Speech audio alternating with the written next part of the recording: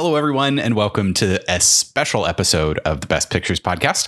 I'm Ian. This is Maggie. And on this episode, we are joined by the fabulous Emma. Hello. I'm so glad I get to be fabulous today. You're fabulous every day. Let's be honest.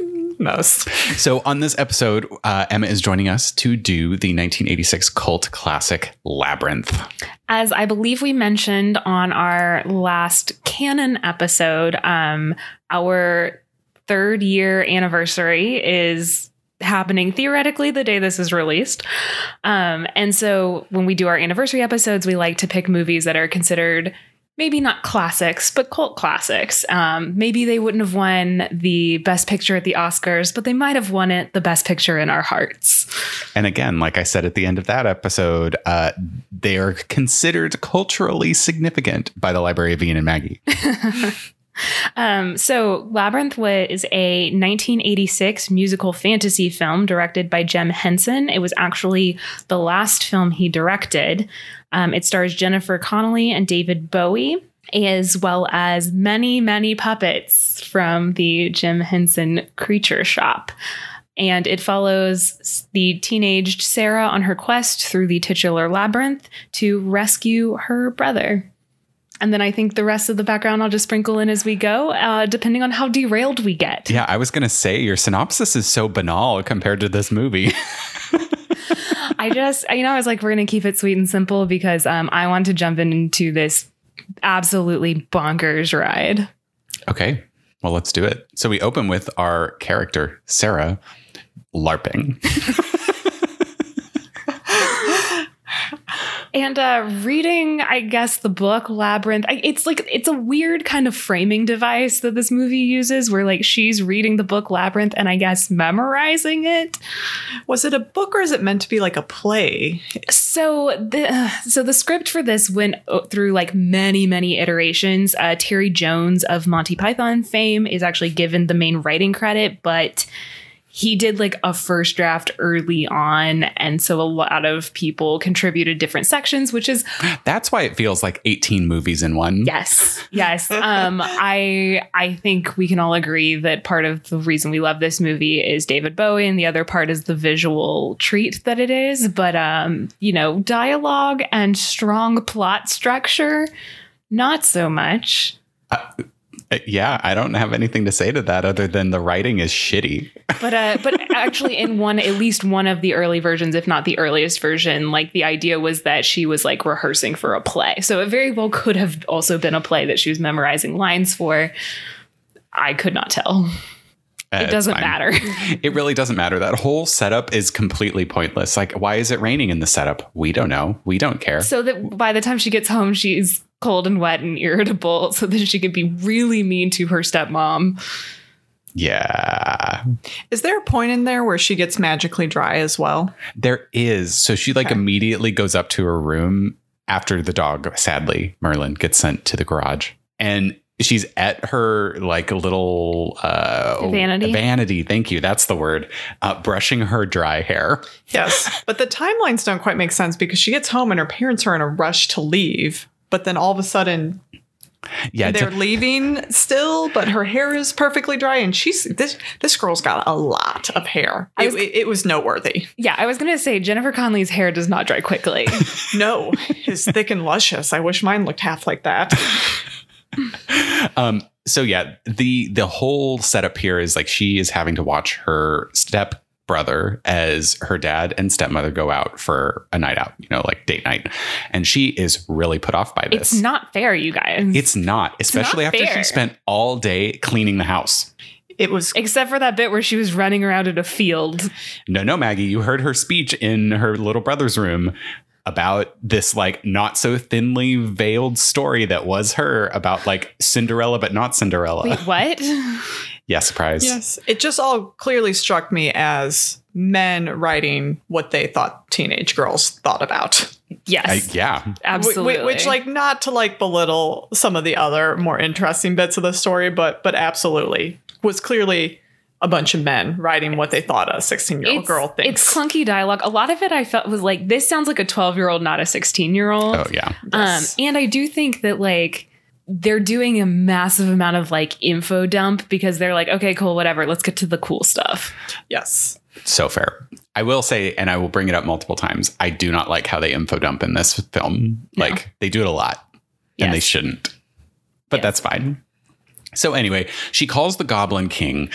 Well, I want to talk first about, as we're going through like her room, there's a lot of visual foreshadowing that's really great. Okay. So we'll bring that up kind of as it comes along. But like as we pan through like books in her room, which a lot of those books are sort of like children's or what would have been like YA before YA fantasy novels, a lot of which were very much inspirations for the story in general. We have her teddy bear Lancelot, who comes back up. Because who would name a teddy bear Lancelot? But okay. Am I going to call you out on that? You don't have to. Well, I sort of just did. You don't have to. God, Ian, what is it I have to say again to get the Goblin King to take you away? I'll remember before this podcast is over. But yes, you have her brother who won't stop crying. And then she goes and tells the story. And part of it is her saying like, not exactly, I wish the Goblin King would take you away, because apparently saying it exactly is really important. And the exact wording is also really boring. I feel like it's the specification of right now. Like the goblins are like, do we go? Do we go? I did really like this back and forth where she's like hinging on saying, I wish the goblins would take you away, or I wish the goblin, and the goblins are like, yeah. Oh, she didn't quite say it right. There's like, one guy being like, oh, did she say it? Yeah, like, shut up. There's clearly a slow one in the group. Like it was a really kind of cute back and forth interaction that really got you like teed up for the Muppets vibe that was gonna persist. For sure. I love that visual gag that they kind of ran through the whole thing with that, the cutting back and forth. The comedy's good. Oh, it is. Yeah. Well, and then I think just like the talking about very, abstractly the goblins, then all of a sudden they're like, well, here they are. And I wasn't quite expecting like them to just be like, oh, there's little, I don't know, were they in a box? Like it seemed like they were framed in something very nicely. But don't think too hard. But yeah, exactly. In my mind, there is no, this cannot possibly be correct, because there is nothing that would like, were they in the mirror? Indicate that was my thought. I got the same vibes. I'm like, oh, they're in the mirror. And I don't know how they like conveyed that, but I'm visually this story has a lot of issues, but visually and what it's able to convey, I do not think it's lacking in any way. Okay. I got a similar vibe. Okay, I'm not crazy. I'm standing by it. I just wasn't going to say it because I thought I'd sound crazy. Okay, I'll say it first, girl, and you can back me up. Are you really worried about sounding crazy while talking about this movie of all movies? Also, we're like 75 episodes into this podcast. Can you imagine if I started worrying about sounding crazy now? I mean, I came because I thought we were reviewing Muppets Treasure Island. So after we're done recording, but. Suddenly, this movie takes like a really sharp, like tonal twist. And let me tell you, which I love. Same. And the performance by Jennifer Connelly. Yes. Thank you. I'm on my second glass of champagne. Don't give me that look. I am too. Chomps. Took this really great improvement. And it's because I think you mentioned it while we were watching. She didn't have the really clunky lines. Yeah. And was able to actually act. No, she's like a good actress. And I think she does a great job in this, for all of the really, really bad dialogue that she gets. Mm-hmm. But yeah, it turns into sort of this like horror vibe, which I kind of wish they'd just run with throughout the movie. But they definitely go more heavy on the comedy, which was a conscious choice because the previous movie that Henson, I think it's Froud or Froud, F-R-O-U-D. I forgot to look it up. But their partnership in Dark Crystal, which was done in 1982, like that's a much darker, more serious film. So I think they definitely wanted to go lighter with this, but I kind of wish they'd stayed darker. I'm glad they didn't. I do really bad with scary movies. And I know this is a child's movie, but it kind of, basically when you knew the baby something had happened to it and she was walking back to the crib, I was like, God help me, if there is a goblin in this thing, I will scream and I will be so embarrassed. Okay, and the sound was there to make you think there was a goblin. It really was. On an unrelated note, Emma, what are you doing in October? Not. You want to come back? No. No, I do. I do very poorly with horror. It's fine. So do I. You can pull a Maggie and watch the entirety of the movie through a slit in your fingers. I covered my eyes the vast majority of Halloween. My preference is a loosely weaved yarn blanket that I can put over my head and sometimes peek through the yarn. That's what the pillow you hold in front of you is for, so you can just like stick your nose over top of it like a dwarf in Snow White and the Seven Dwarfs. Yep. To each their own. Or like the goblins. Or the goblin. So anyway, the Goblin King arrives. Ian, the Goblin King doesn't arrive. David Bowie arrives. Okay. But as an owl. That's true. You're so right. And why? You know, I only had a couple questions throughout this whole movie. And we'll get to a few of the other ones. But one of them is, why is he an owl as a goblin? Like, it's something so pure. Because owls are wise. And so are Goblin Kings. I was so excited. I thought you were going somewhere legitimate with that. I saw her facial expression and I knew it was going somewhere great. I was just like, okay, let's see where this goes.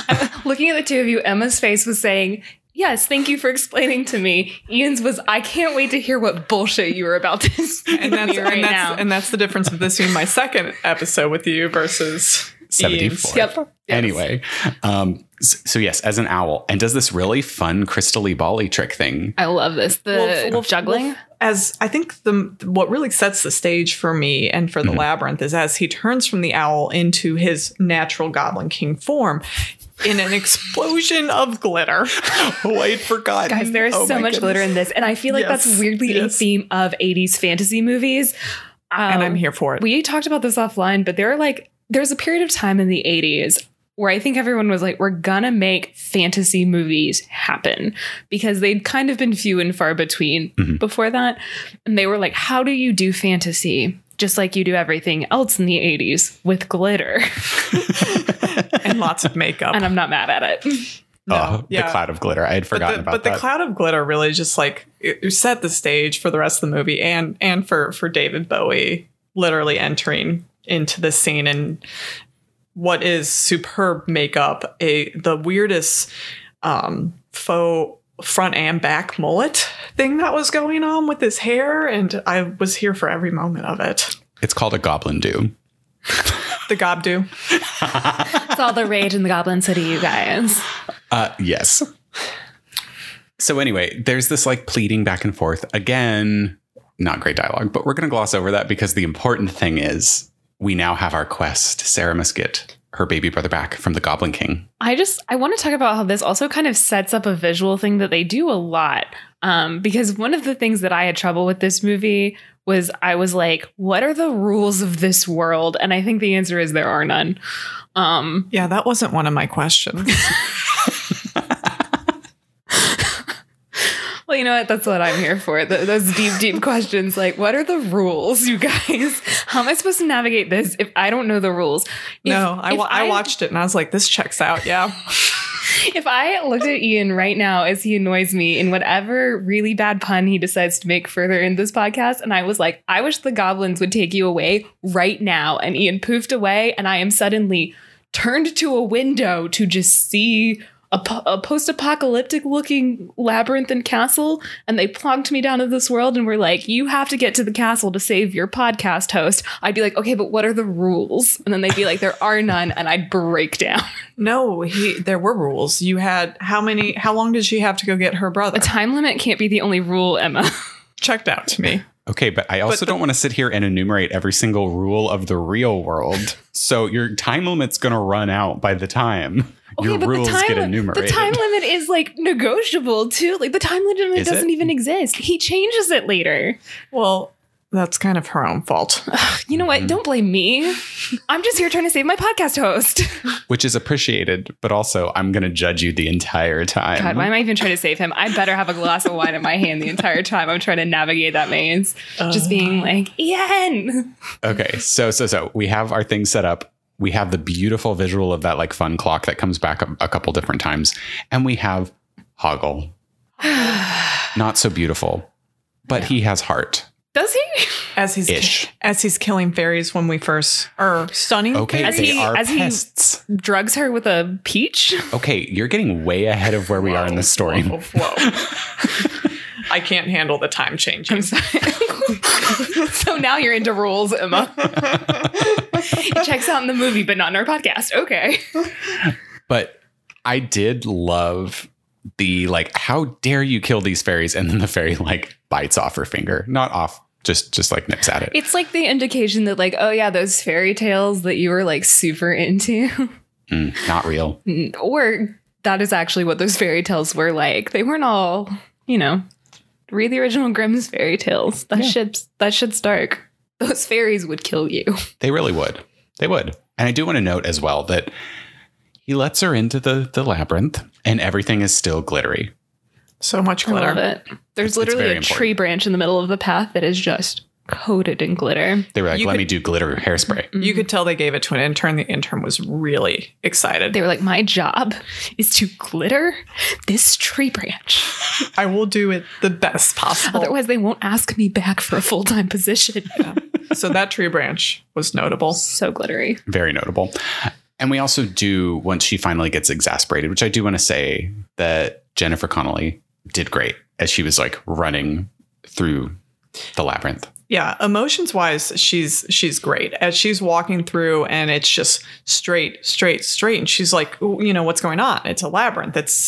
I'm supposed to take turns. And she can't. And she takes off running at some point. She you can tell she's starting to feel desperation, exhaustion. She's going through different emotions and she stops finally and starts banging on these walls. And I think at this point in time kind of just like slumps down against like she is, at her wit's end.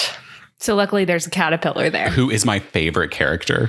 Like legitimately, except for Ludo. My second favorite character. No, the caterpillar is my favorite. I love the caterpillar. With the like somewhat Hackney accent. No, not Hackney, Cockney. Cockney? I don't know. I think I say Hackney and I think that's very wrong. Isn't a Hackney like a coach? It was like a little 2-horse coach or something. You'd call a Hackney coach in Victorian times. I'll just Google it. Yeah. Anyway, I love how all of a sudden a worm is British and is like, come in and have some tea and meet the missus. Well, and he's telling her the whole everything's not as it seems, which is exactly true because eventually she's like, well, there's no like openings. Like, how am I supposed to get to the castle? He's like, well, there's one right across from you. Or he's like, there's one right across from you. Yeah, more like the second.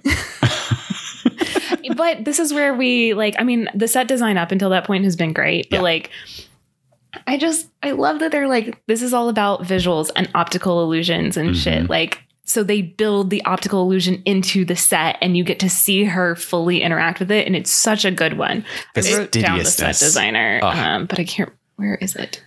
As you're looking, it really threw me like to watch her walk through it. I'm like, wait, what just... Like you don't like there's no shimmer or anything like as she goes through. It's nothing computer graphics. It's literally they have designed the set so well that you visually when they're shooting it cannot see the difference until she walks behind the wall that she just passed through. Yeah. It's good. It's so good. It was Elliot Scott who did production design. And I don't know if you guys noticed there was another one that really got me like later on in the movie and I think we'll miss it, but it was a face. And if you looked at it straight on, you saw a face.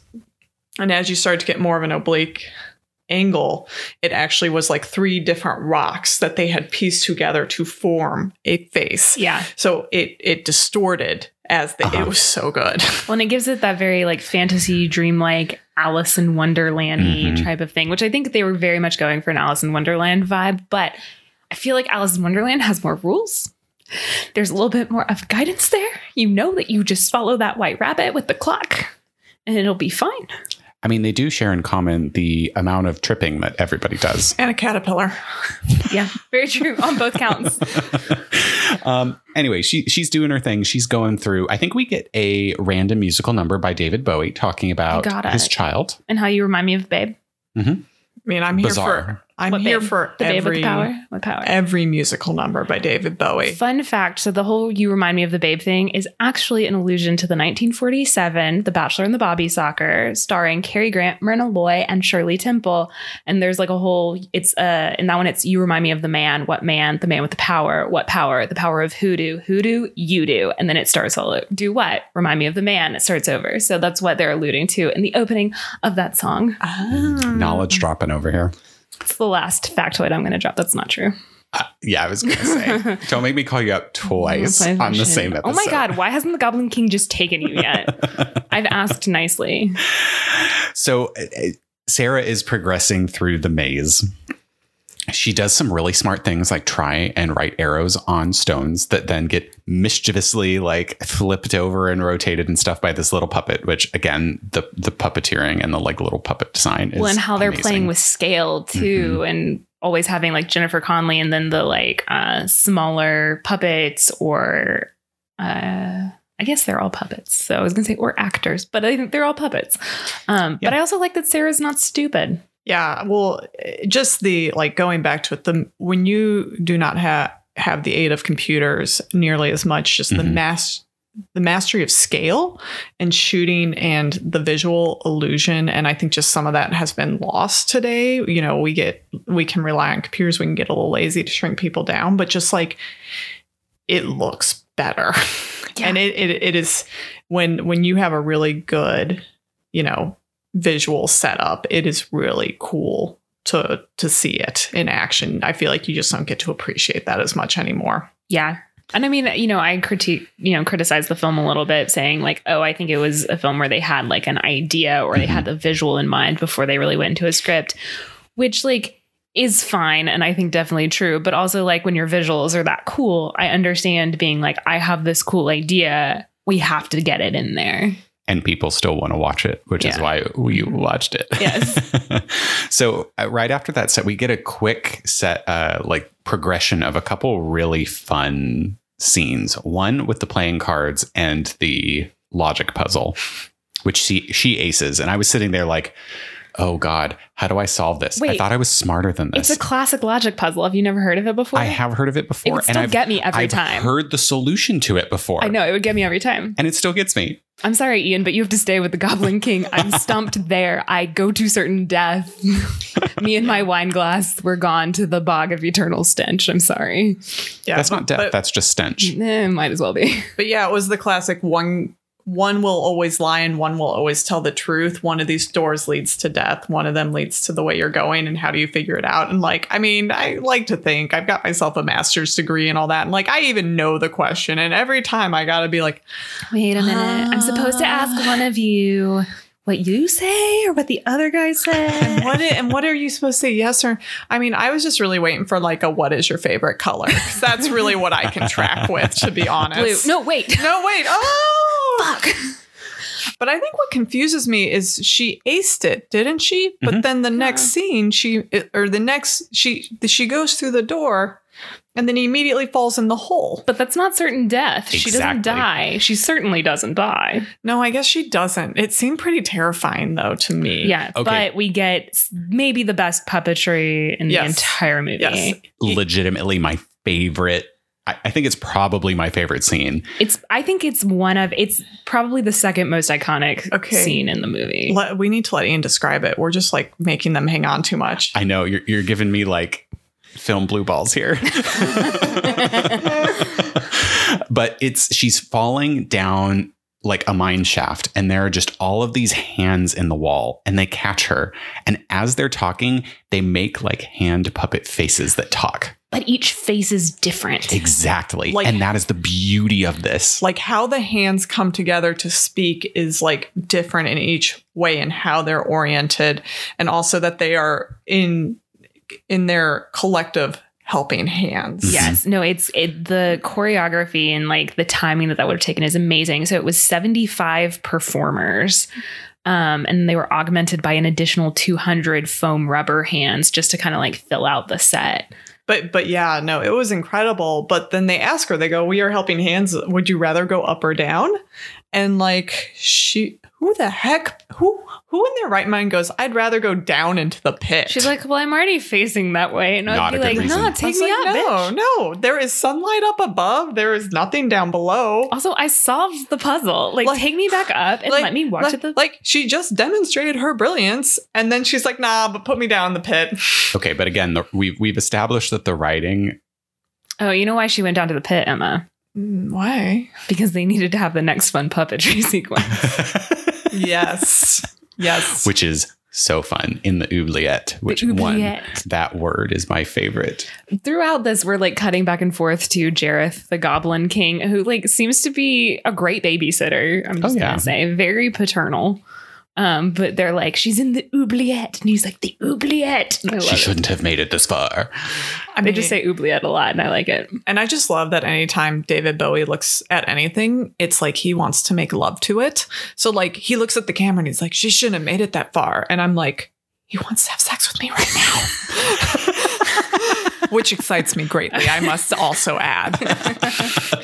But no, like he is so intense. And I mean, for how bad the dialogue is, I am hooked on every word he is saying. Like I hook, line, and sinker. I am invested in his. I don't know how he saves some of that dialogue with his delivery, but he does. Yes. Also, in our Best Pictures podcast scenario where Ian is now chilling with the Goblin King, I'm like, Emma, we gotta go save Ian. And Emma was like, yes.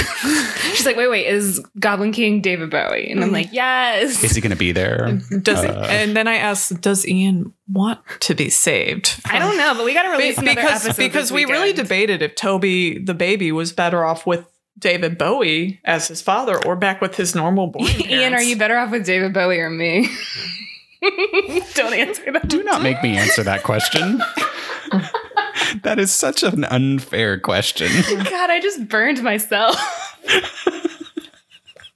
I do have a theory, though, about like David Bowie and like the lines in this is I think like I buy him delivering these lines because he is just theatrical in nature. Yes. And these lines are written in a theatrical manner. Like they're not like natural. They're not. But like when he, you know, like with his stage presence delivers them, even though he is not an actor, he clearly has a presence. Wait, do you not use the word oubliette on a daily basis? I mean, he butchered that. Like butchered is the wrong word, but killed it. Killed that word. Those things both mean the same thing and two entirely different things. This is why I don't speak a lot, guys. Welcome to English. It's great over here. But yeah, no, he killed the delivery, and like I was like, yeah, I want to be in David Bowie's oubliette. I didn't know what an oubliette was, but I want to be in it. But no, I think part of it has to go with just he is naturally a performer in theatrical. So when he's delivering these like not completely natural, more theatrical lines, like I said, I'm in hook, line, and sinker. Agreed. I think he's a great choice. Apparently, there were a couple other actors, like actual like actors considered. One of them was Kevin Kline, which I was like, can kind of see it, but I was like, he's got the theatricality, but like David Bowie, come on. Mm-hmm. No other. And the flamboyance. Yes. Oh yeah. Yes. I'm sorry, but nobody else can appear in a cloud of glitter. In those tight pants. The tightest of pants. We were trying to see if we're like, Emma, maybe you could be Jareth for Halloween. We're like, we gotta get you some tight pants. And a sock. Okay, so Sarah is in the oubliette running into Hogwarts. Hoggle. I'm sorry, Hoggle. No one says Hoggle's name right. Oh. But like, I can only feel so bad for Hoggle. Because he is kind of self-serving.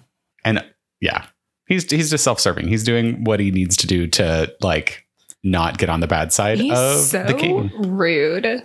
Okay, it's fine. He lets her out with this really cool door that just leans up against the wall. And depending on which way you open it, you go to different places. I'm like, I want that door in my house so I can have a closet, a garage, and like a patio all in one door. No, by different places, you mean a broom closet or the way out. Critical. So, Ian, you can either have a room closet or the way out. I mean, both of those things are necessary. So one door, save space. Anyway, they get out and the Hall of Faces telling them that they're going to go to their certain doom. This was a really fun scene as well. Like, again, with the visuals that they're just like, it felt like they needed to move them to the next really interesting idea. But it was fun to watch. Yeah, it's not so much a plot that is moving us forward. It is vignettes and visuals. Yeah. Mm-hmm. Well, I think my favorite bit of that, too, was where Hoggle is letting the faces talk at first and eventually goes, yes, we know where we're going. We know we're going to Doom. And the last face was really sad. And he's like, oh, I haven't gotten to deliver my Doom speech in a long time. Can I just and Hoggle goes, just once, just don't expect a reaction. He goes, oh, of course. Like it was like a business transaction. Yes. Hoggle's done this before. This is when they're in the tunnel, right? Mm-hmm. With the boring machine. With the boring machine. Which was not boring. Which apparently, it's like coming down the tunnel and Ian and I were just like, ooh, scary machine. And Emma's like, is that a boring machine? And we're like, what? And she's like, is it open face or closed face? Guys, it's specifically a tunnel boring machine. I'm so because sorry. It's a large diameter. Hi, my day job is a civil engineer. And I had literally just done a series of presentations on tunnel boring machines. And I went, oh my, this is actually strangely accurate to real life. Okay. And Maggie goes, so how would we escape this? And I go, she's like, if I phoned you for help, I'm like, Emma, I'm saving Ian from the Goblin King. And Emma's like, why is Ian with the Goblin King? And I'm like, it doesn't matter. And I'm like, there's a boring machine after me. What do I do? First off, I'd be really impressed that you knew what a tunnel boring machine is. Well, Emma, you showed me that presentation. Of course I know what a tunnel boring machine is. Yeah, and we can use TBM for now to sound really cool. Okay, you're right. So how do I turn off this TBM that's chasing me? So, first question would be, is it an open face or a closed face? I don't know what that means. What does that mean?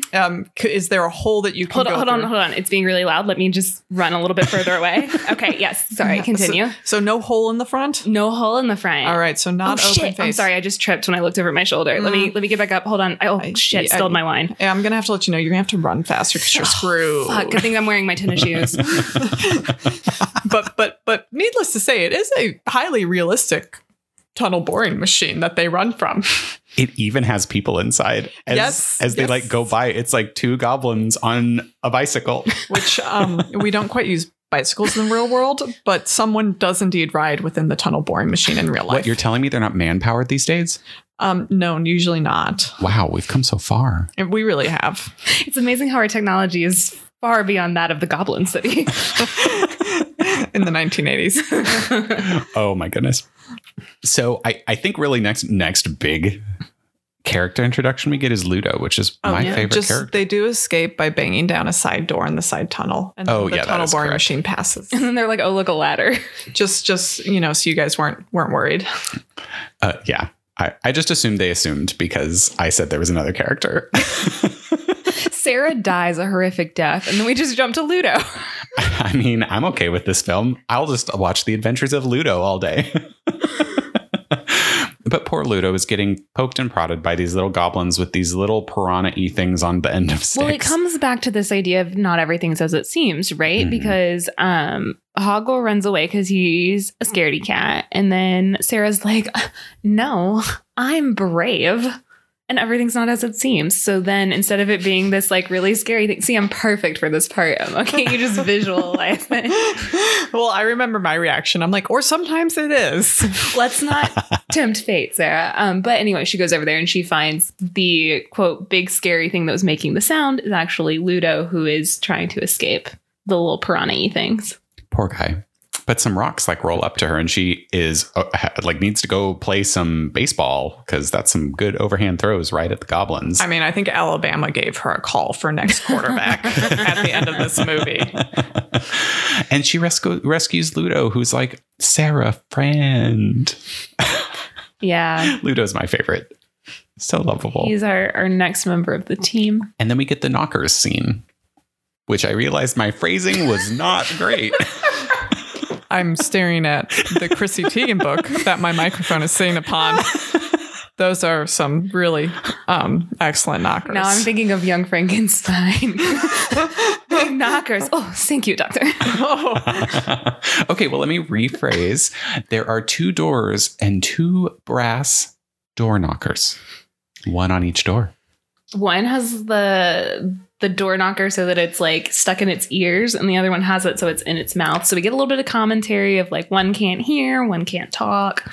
And they have such a funny dialogue where they're just ranting at each other about not being able to hear or not being able to talk. Like, you're mumbling, I can't hear you. You're the worst conversation partner ever. Never listen. I mean, I just thought like the brilliance of like, this is how you typically see knockers. And like, if they were to be real, just like the real world problems they would encounter with either the knocker being in their mouth or like looped through their, like, it just shows the creativity. And I really think the brilliance of Jim Henson that he brings to all of his movies and all of his puppets. And even just like the diversity of all these puppets. There's not a goblin that looks alike when they were doing the helping hands.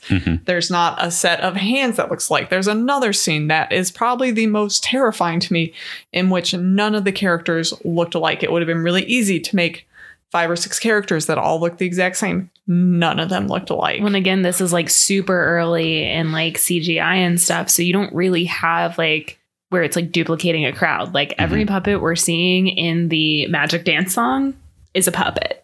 Yeah, the Magic Dance song, which does come up basically now. What the hell was going on? Is terrifying. Well, it was funny because we had a conversation as the tunnel boring machine, the TBM, was going through. And Ian goes, this was the part that scared me the most as a child.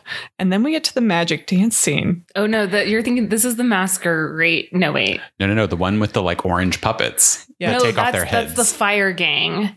So the Magic Dance scene is the one that starts with the Bachelor and the Bobby Soxers illusion, and where they're just all walking around and going like, dance, magic dance. That's a fun one. This is the Fire Gang that you're thinking of. Yeah, we're definitely thinking. Yes. When you said Magic Dance, I was like, they magically lit a fire. No, I was obviously literally saying the name of a song. No, Ian and I just jumped straight to the most terrifying part in our mind, where they take their limbs off.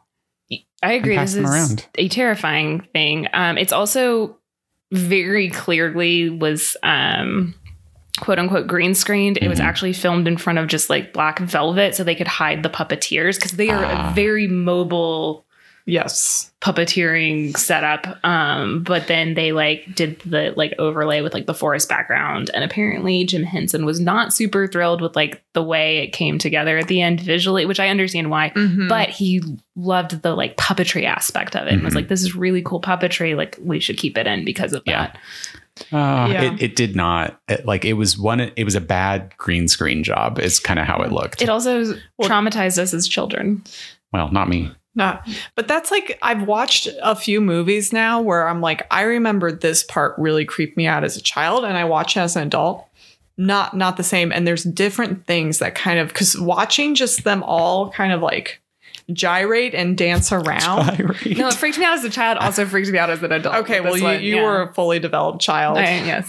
But like, and then them like removing their limbs and like tossing them around. Then some of them walked by like they were dancing. They had all legs. Some of them had all arm. And there was just something grotesque and fascinating. And I was like, I think probably what you said with Jim Henson was like, it was spot on. The puppetry was amazing. Yeah. But yeah, it was bad. It was bad green screen, which I think goes to show visually what they did with the rest of the movie, just that they did it without that aid. And it was incredible. Yeah. So major plot point to just set up. The king does not want Hoggle to help Sarah, and has been like, you need to give her this piece of fruit. Oh, also at this point, he's already adjusted the time frame, because I think it was the TBM. He adjusted the time frame. And there's also, he's like sitting in a disguise, which Emma and I separately had the same thought, that the disguise he was wearing looks like the character that gives Billy Bones the black spot in Muppet Treasure Island. Yes. And then neither of us said anything, because we're like, no, that can't be right, until one of us finally said something. Well, I think kind of what happened was, I'm like, we paused for a brownie break naturally, and more chomps. And I went, that puppet that David Bowie was disguised as, like, looks really familiar. I'm trying to think if it was, I said Muppets Christmas Carol first, another one of my favorites. And Maggie goes, no, it looks like that puppet that gave Billy Bones. And I'm like, oh my God, they probably, and it was just kind of cool seeing that puppet. It was so brief here, but it's such a distinctive puppet in that movie that both Maggie and I independently recognized it. They're a lot of work. I've heard that a lot of the puppets do get reused and repurposed just because they're expensive. I love it. And a lot of work. Does that mean the Puppet Treasure or Muppet Treasure Island and Labyrinth are in the same universe? We're going to say yes. The Muppet universe. Of the Muppet universe. So the question is Treasure Island on the other side of the castle? I don't know where the coast is in relation to Goblin City. And I thought it was a coastal city. Is it? Check out one of those towers while you're up there chilling with the Goblin King, please. And then we'll go join Tim Curry as he finds treasure. Could it perhaps be past the bog of eternal stink? Yes. Which is where we are now in the film. Yeah, so they escape this. So she meets up with Ludo. They go to this weird the fire dancing gang, and she's actually pulled out of that by Hoggle, who David Bowie has said, you must give her this peach. Classic fantasy betrayal. And so all of a sudden, how they get there? She thanks Hoggle. And well, he doesn't give her the peach yet. And he's been like, well, she says she's my friend. And David Bowie's like, she's not your friend. But they wind up at that because David Bowie says, if she kisses you, I'll make you the prince of the bog of eternal stink. And she thanks him by giving him like a kiss on the forehead. And then, well, bam, down the drain into this bog, the bog of eternal stink with... Or is it stench? I can't remember. Same concept. But then so she's without Hoggle for a little bit, right? No, Ludo is the one that has like gone they're away. without Ludo for a bit. United. It's so sweet. But the visuals. Emma was not prepared for the bog buttholes. I was going to say, I believe the actual term is that a sphincter?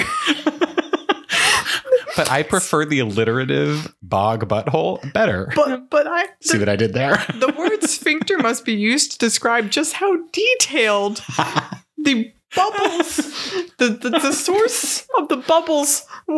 Like when you first glance at it, like it's a gross thought because you see these bubbles coming up through this bog, and then at some point in time they zoom in to literally a butthole, like it's the sphincter.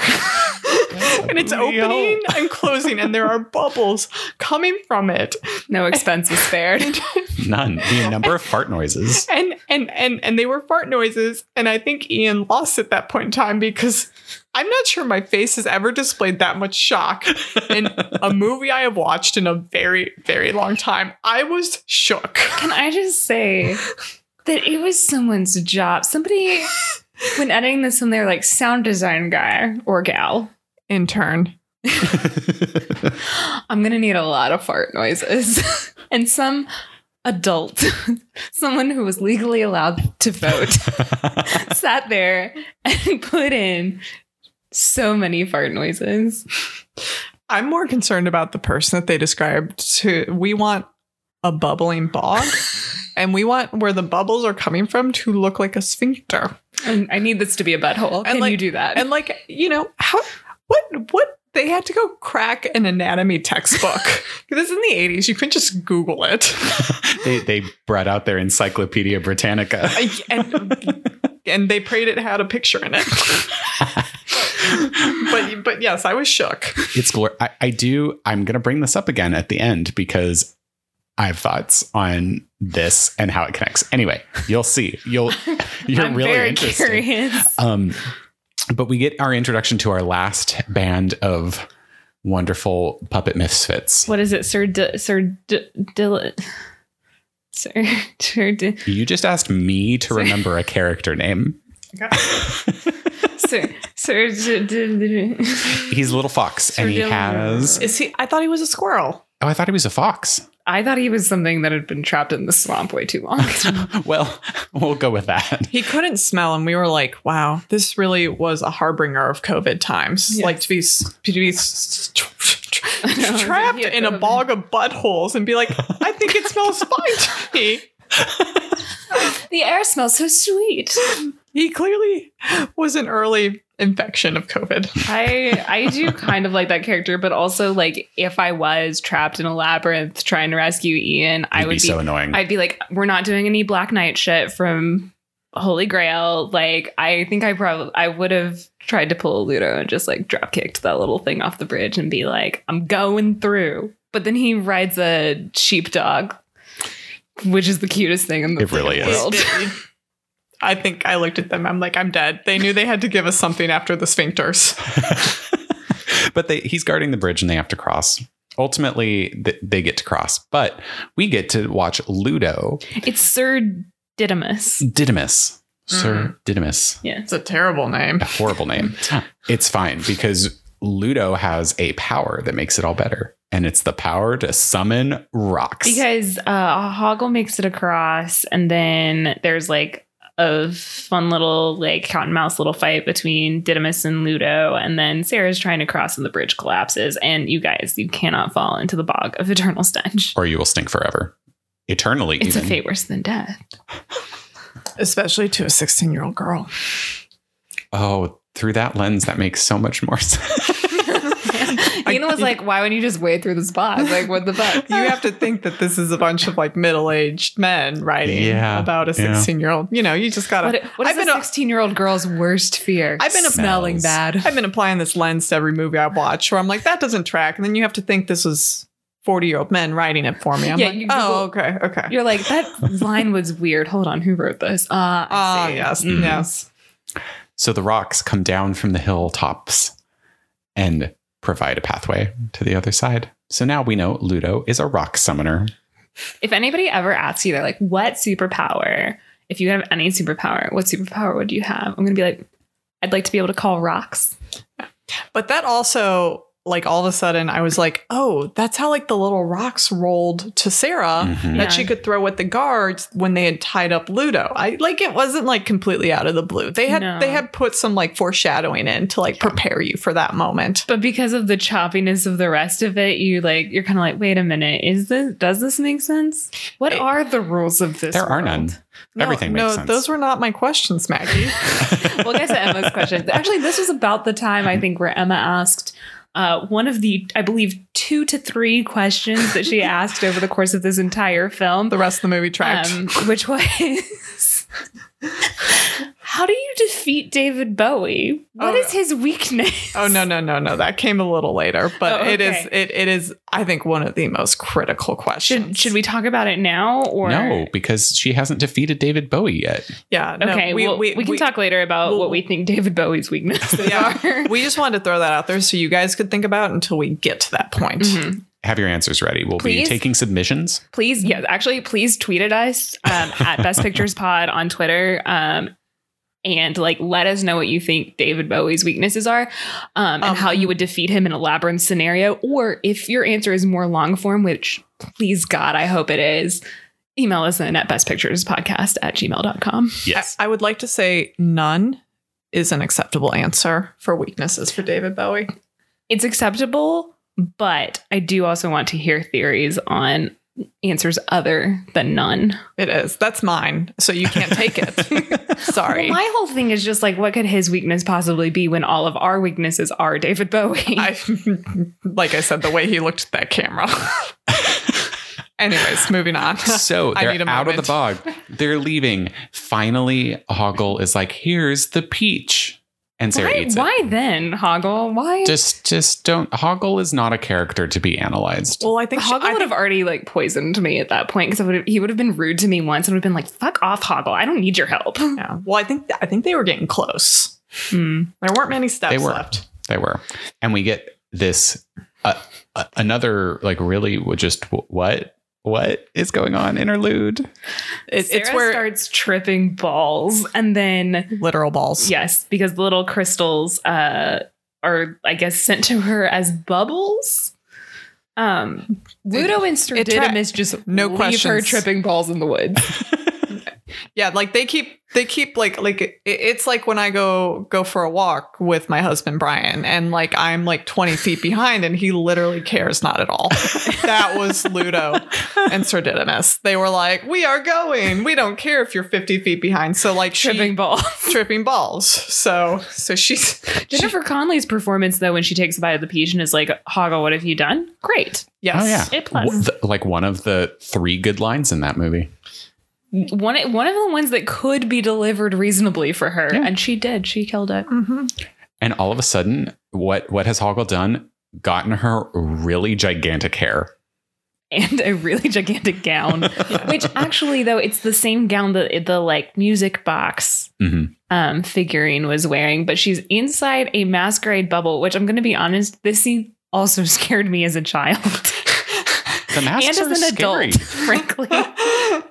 I mean, I'll just phrase it like this. We entered this and I'm like, I know this is a child's movie, but I feel like an orgy is about to happen at any given moment between all these people at this mass ball. Yes. All masked. All scary masked. Seemingly very drunk, but not a drink in sight. And then they keep flashing to David Bowie, who's clearly like making his way towards Sarah and giving the camera his sex look, which I think is just his normal look, but I'll call it just his face, Emma. His face exudes sex. But you can see where this my orgy concern came from. Yes. It does not end in an orgy. No. Thankfully, no. It reaches a more satisfying climax. Ian just winked at us when he said climax. I need a second.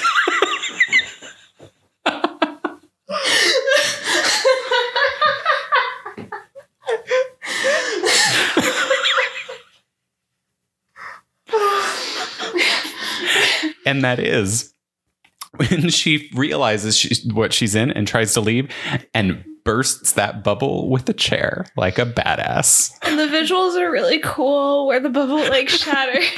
But what kind of snaps her out of it is she sees the clock that was in her house that David Bowie, the Goblin King, used to set the time limit that she had to go get Toby. And she then sees that clock. And at this point in time, she was like, David Bowie, the Goblin King, I just keep calling him David Bowie. That probably breaks it. But like had made his way to her and was dancing with her. Like he was seducing her more or less in a non-sexual child movie way. Thank you for specifying that because I honestly was getting like a kind of weird vibe. Like this is a little. Do you understand why that part disturbed me both as an adult and a child now? There are some weird, and they heavily make up her for that point. Made up her for that point. So like there was some a little weird. It's a little cringy. Questionable. I will say the whole thing with the peach too is it's supposed to make her forget like why she's going. So like the clock triggers for her that she has to be somewhere. But I don't think she remembers yet where she has to be. So it snaps her out of it, but there's still a lack of knowledge, which I think for me, these next few scenes, I think I turned to Ina Maggie partway through and I went, this is really good. Was this the dump in her room? Yeah. So she wakes up in a dump. This is where we're really getting out of the bubble. We're really getting some like thematic stuff here about like the idea of like, here's all of the stuff that like Sarah as a character has now outgrown because she's supposed to be, I think, like 16-ish. Although some of her early lines, I'm like, these are 12-year-old lines. But it's supposed to be like a growing up story, coming of age story. And I love, too, the fact that all of the beings, the puppets in this area are holding the weight of all of the stuff that they should have left behind but didn't. Yeah. So it's like such an interesting commentary on like you gotta let go. Yeah, but it was so cool. She wakes up in this dump and she bumps into what at first she thought was a heap of trash, and instead it wound up being like a Midwestern mom, a Midwestern goblin mom. She like straight up Midwestern accent, like, oh, don't you know, you betcha. And what the goblin was sent there to do, and it was really interesting, I thought, was to try and trap her in her younger age, because Sarah still couldn't remember what she was looking for, and the goblin picks up her teddy bear, Lancelot, and goes, oh, this is what you were looking for. And Sarah goes, oh, that's right, I couldn't remember, thank you. And then the goblin takes her into her room, and there's this weird, like, I thought, like, it made me feel very uncomfortable to see that goblin in that room just piling stuff on top of Sarah. Like, here are all your... Here's the panda slippers, like, that you didn't want to throw out and stuff. And they're literally, like, starting to pile it on top of her. like the goblin Midwestern hoarder woman has, and she's like, oh, don't you know, like, remember your panda slippers? Here are these. Oh, you betcha, you remember this is not junk, this is precious. And I think seeing the two worlds intermingled and that they had created this as a way to try and trap her, I think was just like for the failings of the writing and the plot for the rest of it. I think this was a incredibly impactful plot point. And then just watching Sarah go, like, it's junk. Like, this isn't what is important. What's important is my brother.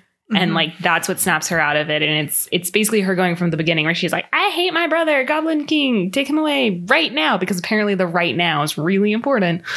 But I need to go save my brother right now. They need a timeline, yeah. Yeah. How else will they know when to arrive? It's one of the rules of the land. They need explicit deadlines. Only fucking rule. The rule was implicit. The timelines have to be explicit. But yeah, and then all of a sudden there's her friends helping pull her out from under the weight of all this stuff. Yeah. And they're there at the entrance of the Goblin City. Goblin City. Which I love they're going in, but they are stopped by a goblin automaton. Okay, you guys. In the Best Pictures podcast version of this, what happens is, first off, those gates start closing really slowly. I make a fucking run for it. If I don't make it through the gates, automaton steps out. Excuse me, sir. Right around, dodge that axe through the hole that the goblin left in the gates. They stand out there trying to supposedly fight this goblin automaton for way too long. I am so sorry to ruin your plan, but there is solid door behind the imprint of the goblin automaton. Shit. Hold on, I gotta start thinking of a new plan. Continue, guys. But Hoggle is not like with Ludo and Sir D. We're just going to call him Sir D. Didymus, thank you. But is the one that kind of unseats the little operator of the robot thing and does his whole deal and saves them. I do like that even the things that are scariest in this world, they're all operated by tiny little goblins that like you can just punt across the set. You mean like Wizard of Oz? Yeah. Which is one of the books as they set the stage. I got lots of Wizard of Oz vibes from this. Oh, yeah, for sure. It's like Oz meets Wonderland. Also a lot of Maurice Sendak vibes from like Where the Wild Things Are. And there's another book of his that is actually like heavily referenced outside over there. So they're in Goblin City, yay. They get to the gates of the castle, yay. It's so close. But of course, David Bowie sent the Goblin Army in. But you know what? Thank God. Ludo can call rocks.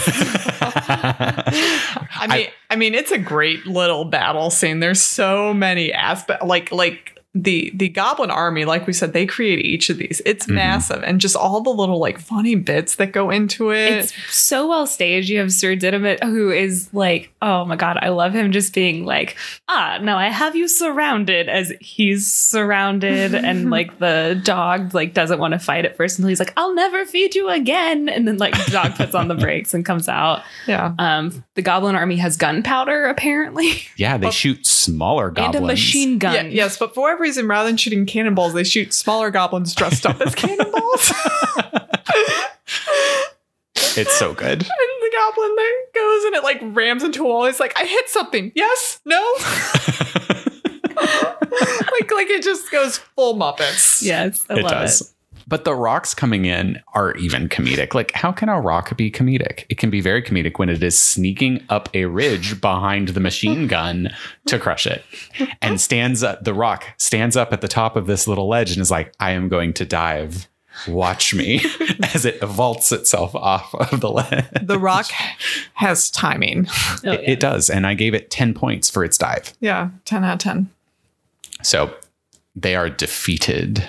No, there's only the Goblin King, David Bowie, remains. Which brings us back to our question, you guys. what is David Bowie's weakness and how do you defeat him? Yeah. Well, really, like they enter it so first question first. She goes and she's like, I must go it alone. And all of her friends were like, I can tell you right now, you guys bullshit. No. I'm my little band of misfits. As I come to save Ian, I still have a little bit of wine in my glass. We didn't lose it all when we fell earlier. I still have a little bit. With that wine. Picked up more on the way. Okay, I was going to say, how have you not finished this glass of wine already? One of the people I have picked up is carrying a bottle. Perfect. It's one of the advantages of no rules. And they're like, I open my mouth to give the speech that my little band of misfits all assume is that I must go it alone. And they're like, no, you don't have to go it alone. And I was like, oh no, I was going to say you should go in first. Yes. I don't know what's over there. Yeah. Where she's like, no, it's how it's done. I was like, all right, I disagree, but you go, girl. Just because that's how it's always been doesn't mean that's how I have to do it. But she does, because she must follow the Labyrinth prophecy.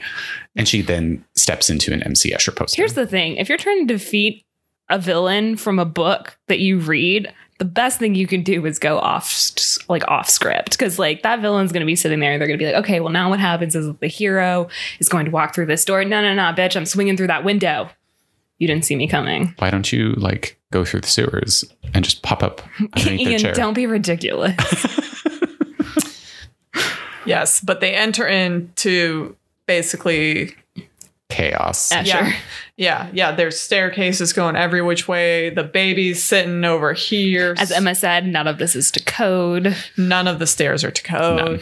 But like David Bowie, he's like walking upside down. He's like her reflection. Singing. And then probably the coolest one was where they had him step from like upside down around the stair to like right side up. Right side. And like, I'm like that happened. I just went, ooh, literally watching the movie.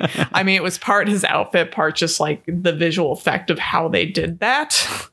And I'll say that the editing here was actually fantastic, because there's already the chaos in just the visual layout of a frame, just one frame, but they heighten it by the way they cut between Sarah trying to find her brother, who is also like just, toddling about in this really dangerous, not to code, no handrails on anything. No. And the rise overrun is way too great. OSHA would have a fucking field day. Goblin OSHA. They definitely had multiple heart attacks. Yeah. So climax of this scene is she jumps to try and get to her brother and then falls down as the world kind of disintegrates around her, which is a really cool visual, I think. Mm-hmm. Yes. And then we get the one speech from David Bowie where I was like, calm down. You're being dramatic. Well, he's basically being like, Bowie. Yeah, Ian, you calm down. You stop being dramatic. But he's saying basically like, I will give you whatever you want. Like all you have to do is like basically admit defeat and be my subject. Or he said he would be her slave. The way he said it is weird. That it's like, all you have to do is like do whatever I say and I'll be your slave. And we're over here like it's us with like the map in front of our faces being like, wait a second. But it was also like a very much like a performer's way. Like he is a performer and he is slave to what the audience wants, what the world wants, when he even says, I did all of this for you. Like this is what you wanted. Yeah, he said, oh, your expectations are exhausting. Which I think my mother told me multiple times growing up. Was she quoting this movie? He has some great, like, she does have his drama.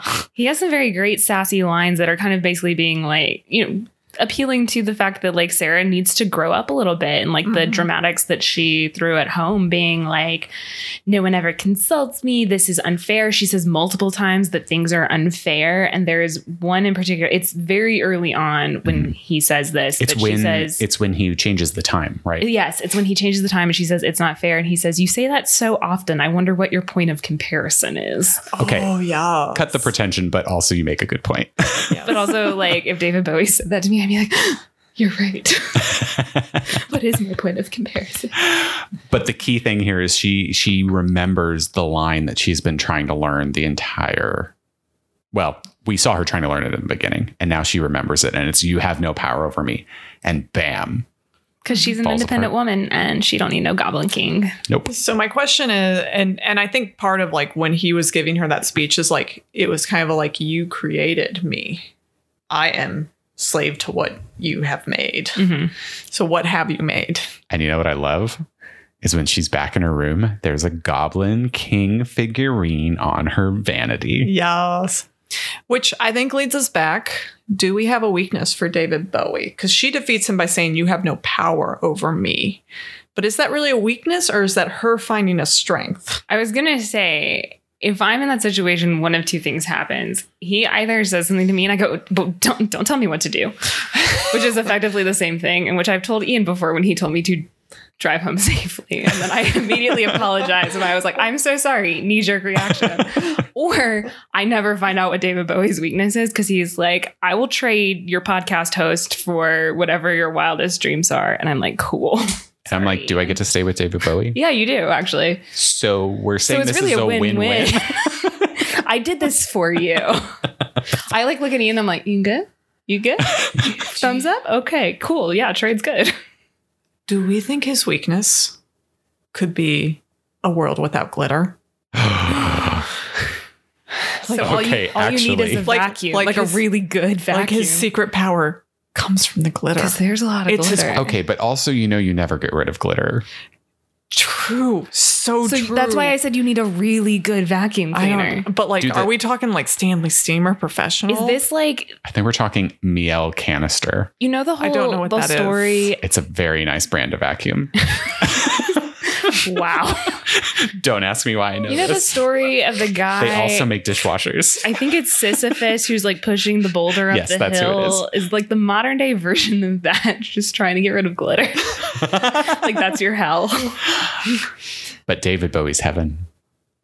But that's how he creates hell for everyone else.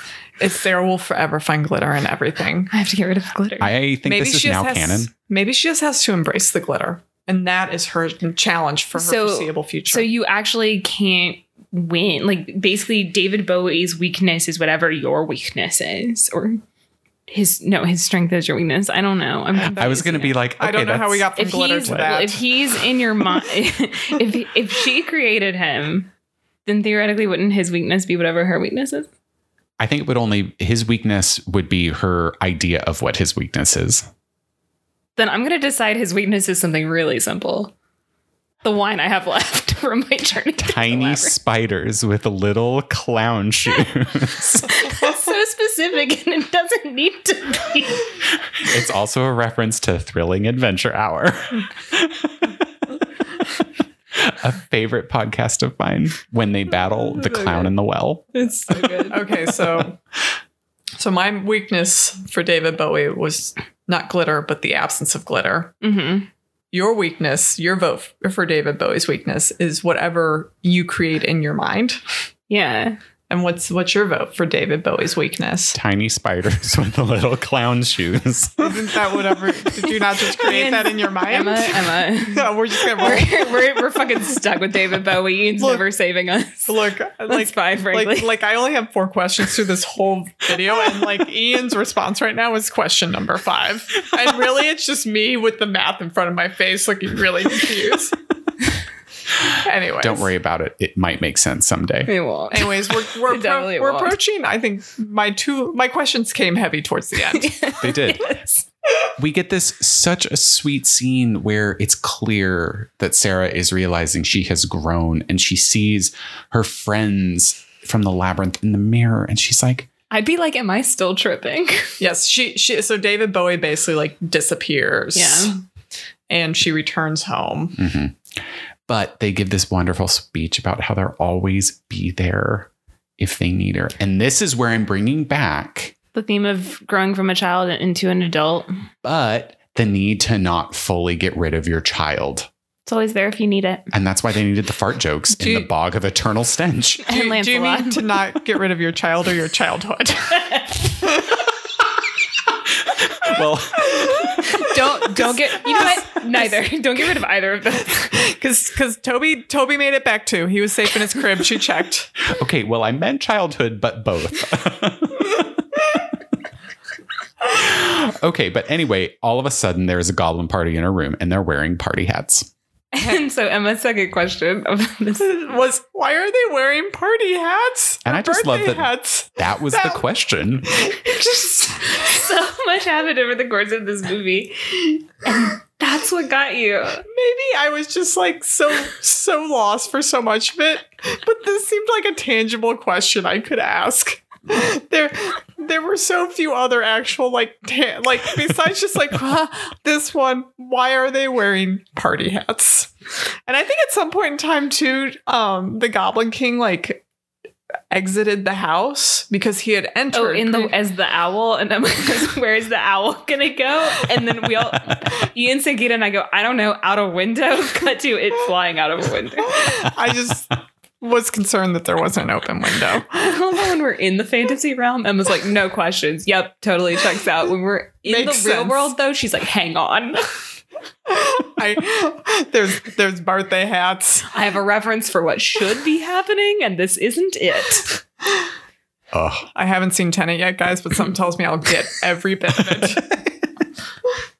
Oh boy! So this again, we are at the end of this movie, which was a wild visual ride that I love. It's fun. It's so fun. Worth a watch, 100%. And if you like Jim Henson, like especially worth a watch. I mean, it is so visually interesting and intriguing. I mean, like so many Jim Henson movies. And no, I've seen like little bits of it, but I mean, I love Jim Henson. I love David Bowie. It's been on my to watch list for a really long time, and I thoroughly enjoyed it. Nice. So solid recommendation all around from us, obviously. And I guess that moves into closing, since we won't really be doing rankings. I guess first off, just like thank you to everyone who's been listening for the past 3 years. Ian and I 100% started this as like this will be fun for us and no one will listen, and that's fine. But it's been so fun having people who do listen and engage with us. So we really appreciate all of you. And for people who are newer, we also really appreciate you. And we're looking forward to you sticking around. And we would definitely recommend going back and watching those other 2 anniversary episodes we did. They're a very similar vibe if you enjoyed this one. Very much are. And no, I just definitely do appreciate, you all taking the time to listen through some of these movies with us every other-ish week. Especially through, this last wonderful year of COVID. So this podcast definitely helped keep me sane during that period. So thanks again to Emma for joining us for our third. If you want to hear more Emma, I highly recommend you go listen to our Christmas Story episode that she was on, I guess, a year ago. I think about a year. Yeah. I think I did 2 years ago. Oh. You had Matt last year. Oh, yeah. So you were 2 years ago. But that is also a great episode that we highly recommend you listen to. And I believe, were you also on our Young Frankenstein episode, or was that Sangeeta? That was Sangeeta. I was in Puerto Rico at the time, sadly. Oh, that's right. I just know that's a movie you and I quote at each other constantly. I only appear for comedies, guys, if you've noticed. We're going to get you on for Halloween. You guys, don't worry. Really, me just for Halloween would be me shrieking and moaning. Emma, close your ears. We'll trick her. No treat. Wink, wink. Treat for you guys. But yeah, so I guess that closes this one out for us. If you want to find us on Instagram or Twitter, we are at Best Pictures Pod on both. Like I said, please tweet us your theories of David Bowie's weakness. I want to hear how you would vanquish the Goblin King. Also, you can email us in at bestpicturespodcast@gmail.com. And then join us next time for, I know we'll be entering the 80s. Yeah, our very first 80s film, Ordinary People. Don't know what that is. Don't tell me. It'll be a surprise. I mean, if it's anything like Kramer versus Kramer, we'll be pleasantly surprised. Not optimistic, but we'll see. Cool. Join us for that. And we'll see if I don't send Ian to the Goblin King before then, because you might be getting on my nerves. I'm just saying.